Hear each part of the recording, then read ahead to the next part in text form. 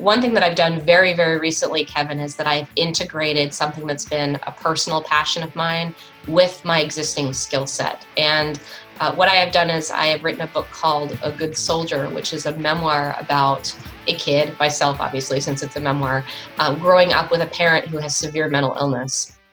Then comes the part where escaping the mental illness of a loved one when you're younger comes full circle and informs your decision to be an advocate for others today.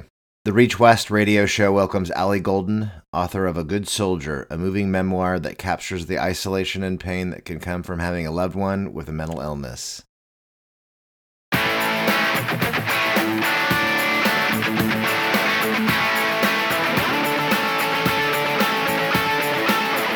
You're listening to Reach West Radio with your host, Kevin W. Grossman. It's time to live the effectual stretch.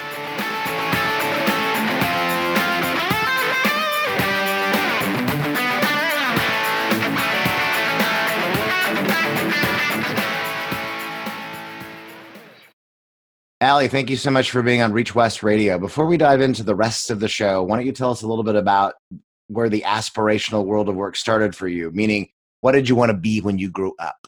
Well, I always wanted to be a writer, Kevin, to be honest with you. I started actually when I was in high school, actually when I was a child and then in high school, writing short stories. And then I started writing novels. And I really always enjoyed writing. I enjoyed essay writing, and I thought that I could be potentially a fiction writer. And later, I enjoyed writing articles. I like the op-ed style, so that was something that appealed to me. So I really have had that aspiration from a young age, and it's been really nice to see it come full circle. I've obviously done other things in my life, but this is something that I've always come back to, and it's something that makes me feel comfortable. It's something where I enjoy increasing my skill set and getting better at it over time. And it's fun to see the development over being a very young person who's trying to write versus being someone who's relatively experienced. I still wouldn't say that, I'm not like at the end of my life or anything, but I definitely am moving into the middle period of my life where I have hopefully a lot more insights to offer and can explore certain issues from different perspectives that perhaps when I was younger, I wasn't able to do.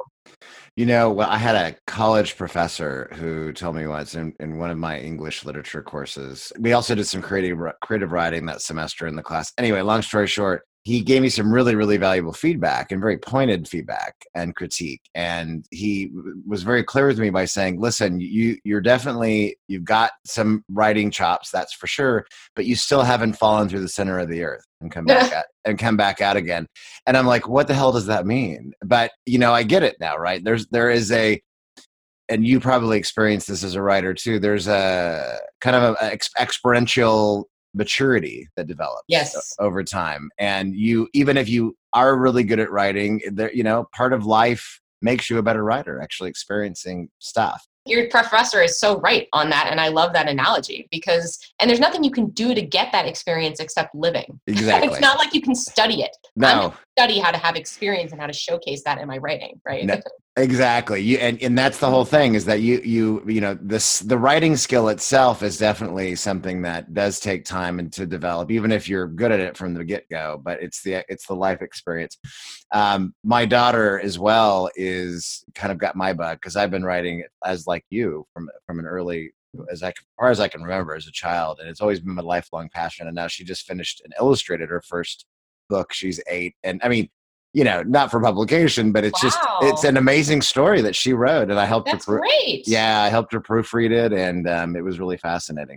So let's jump. I'm sure writing, of course, goes throughout your career to date, and we'll touch on a few more of those things throughout this show today. But what's the first job that you had, like your actual paying job that you had, whether that was a teenager, early adult? And tell us about that experience. Was it a train wreck? Was it like an amazing learning experience? What were some of the lessons there? Well, if you don't count babysitting, sure. I mean, you could, but it's up to you. Sure.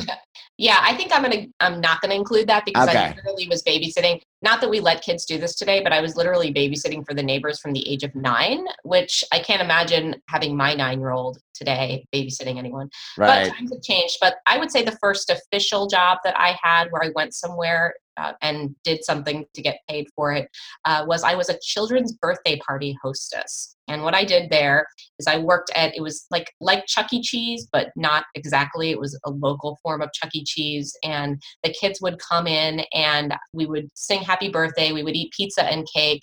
And then they would go out and play for about, I don't know, probably 30 minutes. But the funny thing about that, Kevin, was that I had about 8 of these per day. It was such a grueling job, Oh but my God. I Wow. learned a lot about, first of all, how to be on, because every parent and every child wants to feel like their birthday is the most special thing in the universe. So how to do that over and over again for 8 hours, with 8 parties, one every hour. And then I also learned, I think, of how to be organized and how to do things in a turnkey way, where so you're not reinventing the wheel every time you do something. You have a way of doing it that works, and you can keep employing it over and over, which I have found in my later career to be very useful skill to have. That's amazing. So how did you scale that? I mean, or not just scale, because obviously you did, if you did that many multiple per day. How did you sustain that? How did you get yourself like psyched and prepped for each one that you were delivering? It's a good question. And I remember that I would try to meet the birthday kid and learn a little bit about what they were all about so that I could genuinely be excited about helping them celebrate their birthday as opposed to faking it. I've found that in life and in my career in general, like the more you can feel real emotion about something as Mm. opposed to just trying to put on the face of it, I think that that makes you feel better and it makes you better at what you're doing. And so I remember even being 16 years old and taking the time to really have a conversation with the kid and learn how happy they were to be there and how they've been looking forward to this all month and why they were excited to be 6 or 7 or 8 or 9 years old. And that was how I made each party special, because I felt a genuine connection with the kid. That totally makes sense. Was there ever a party that you gave where the kid wasn't happy? Yeah.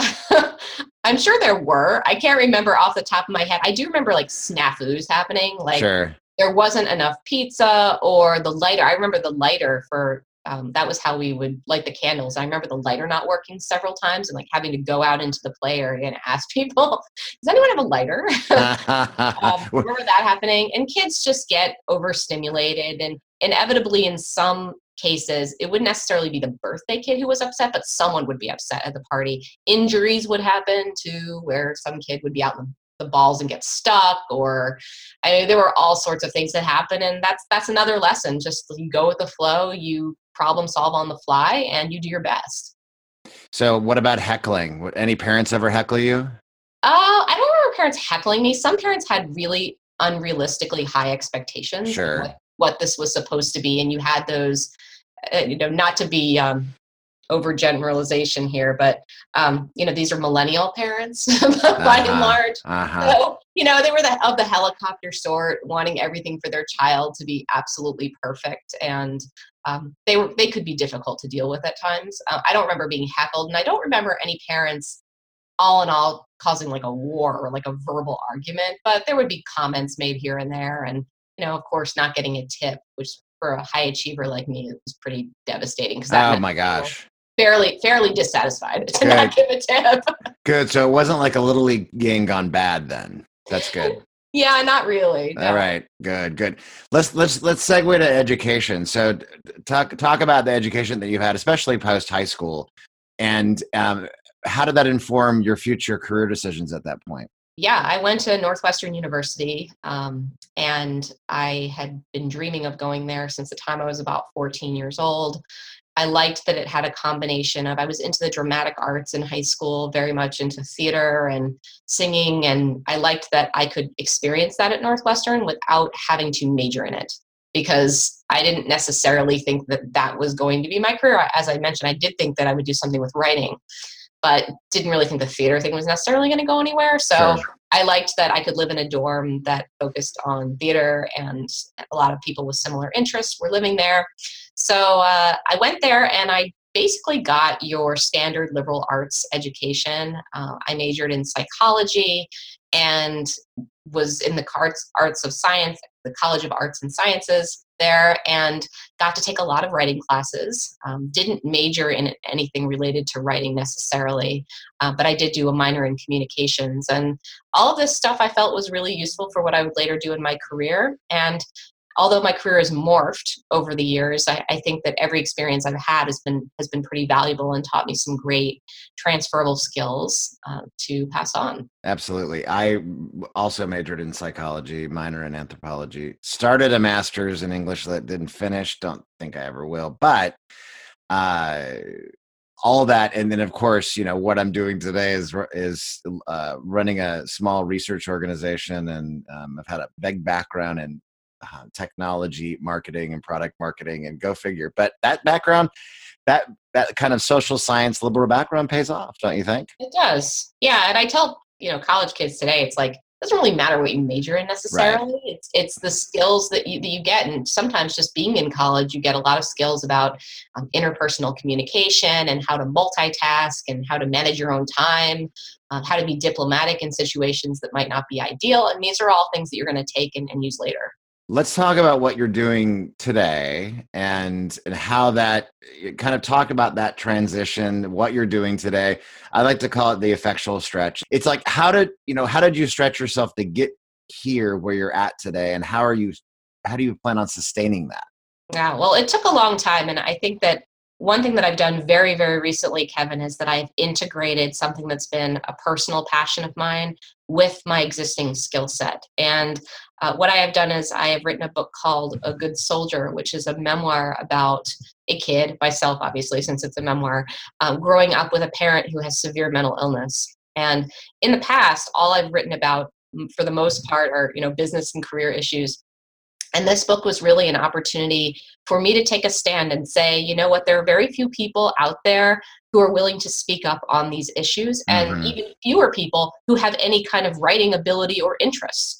And so I almost felt like it was my duty to tell my story so that I could tell it in a cohesive way that people could hopefully grab onto and realize they're not alone, even if they may be in a very alienating experience where they can't talk to their friends or family about it, that they recognize that someone else has been there, and hopefully that this book will do that. So for me, the transition has really been from things that were writing about things that were not really as closely or personally related to my life to something that is obviously very, very much related. And it's been an interesting period and an interesting time for sure.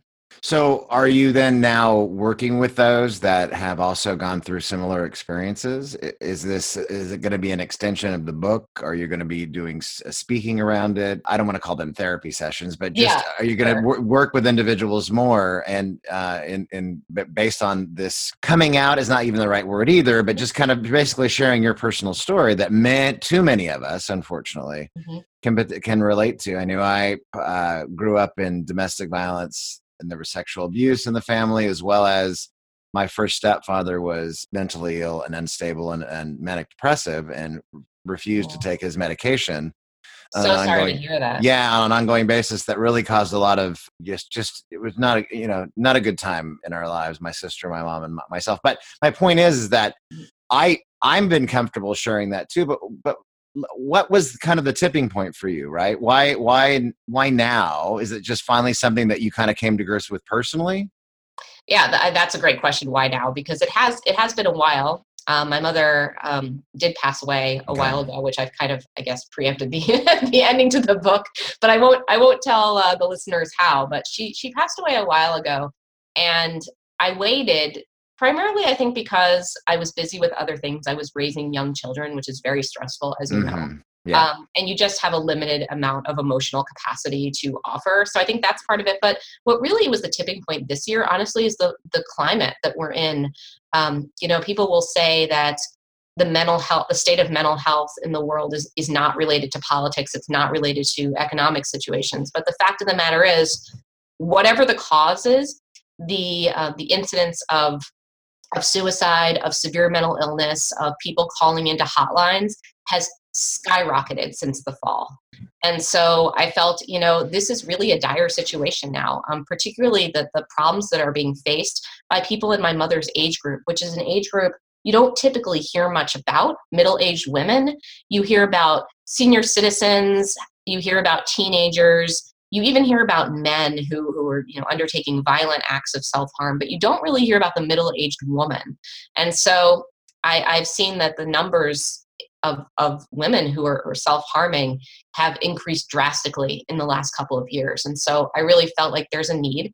I also, you asked if I've been involved in this in the past, and actually I've been involved with volunteering for the American Foundation for Suicide Prevention Mm. for quite a while now. And in that role, I go and I speak to people who have lost a family member, either like a spouse, a child, or a parent, to suicide, or even a friend.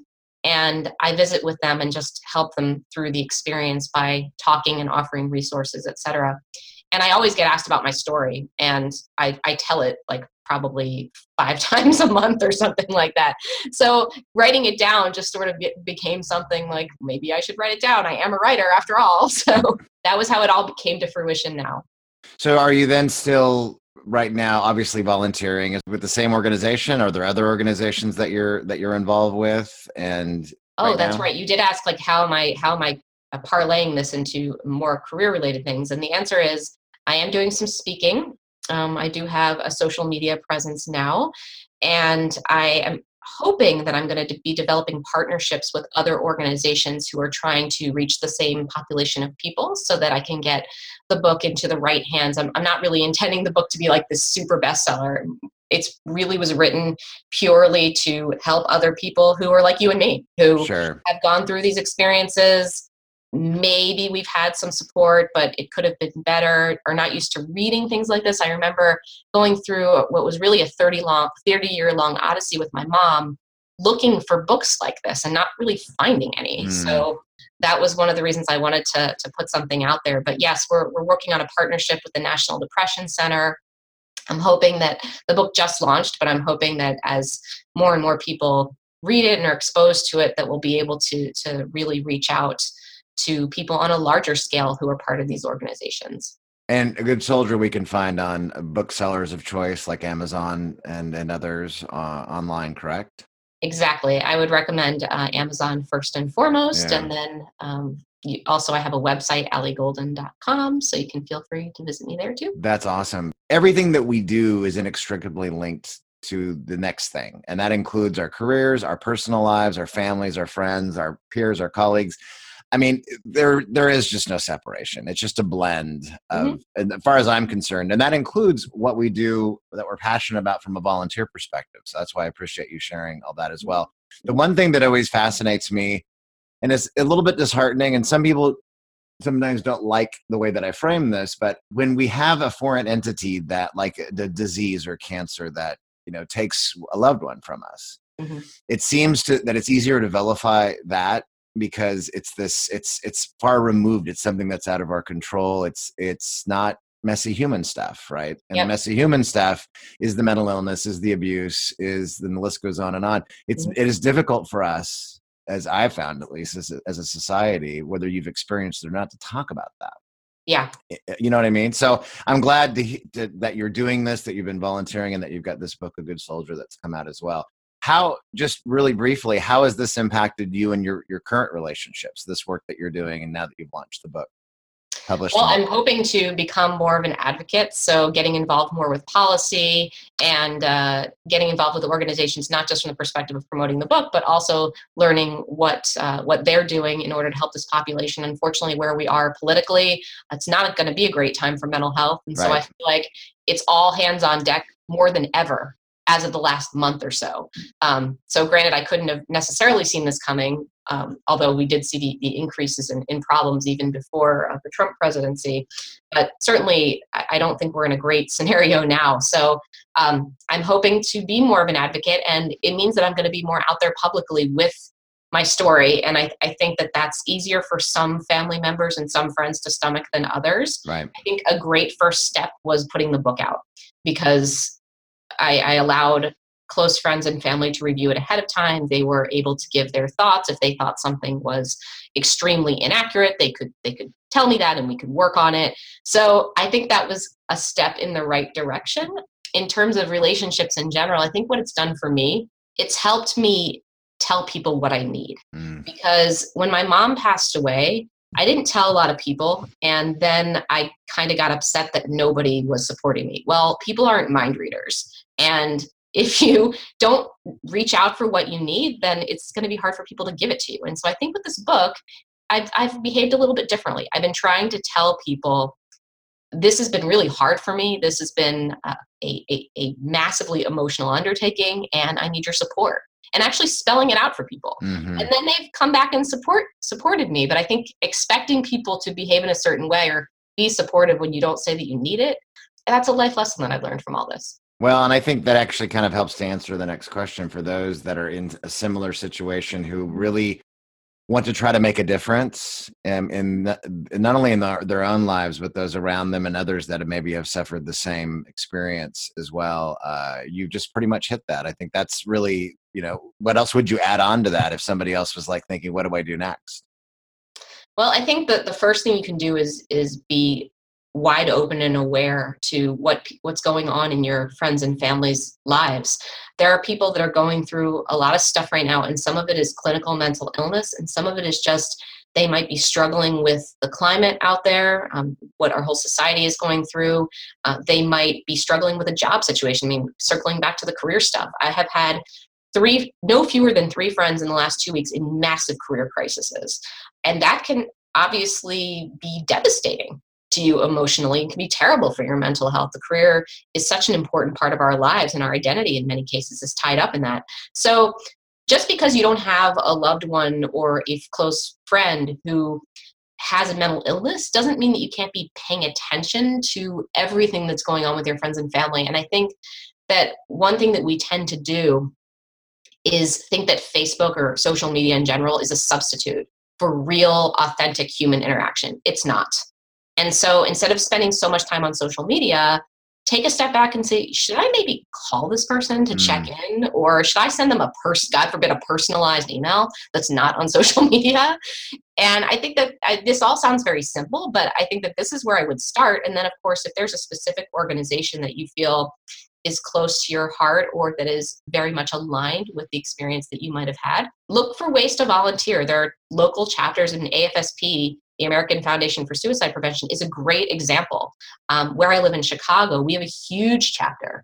And so I don't have to even go anywhere. I can get really involved with the organization without even traveling more than 20 minutes at a time. So inevitably, there's going to be ways that you can help out locally if it's something that you're interested in. That's great advice, Allie. And again, the book is A Good Soldier, and you can get it on Amazon.com or your site again, AllieGolden.com as well. Yep. There you go. So listen, thank you again so much. I look forward to seeing you again in person very soon. And thanks again for being on Reach West Radio.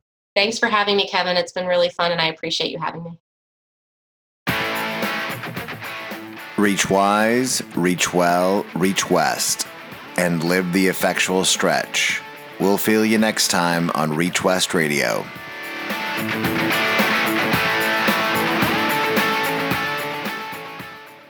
Hey, Bryce, what would you like to be when you grow up? A marine biologist. Beatrice, what would you like to be when you grow up? A firefighter. Why do you want to be a marine biologist? Because I like ocean animals and I think they're sweet. And Beatrice, why do you want to be a firefighter? So I can help people in fires. Awesome. I love Reach West Radio. One more time. I love Reach West Mermaid.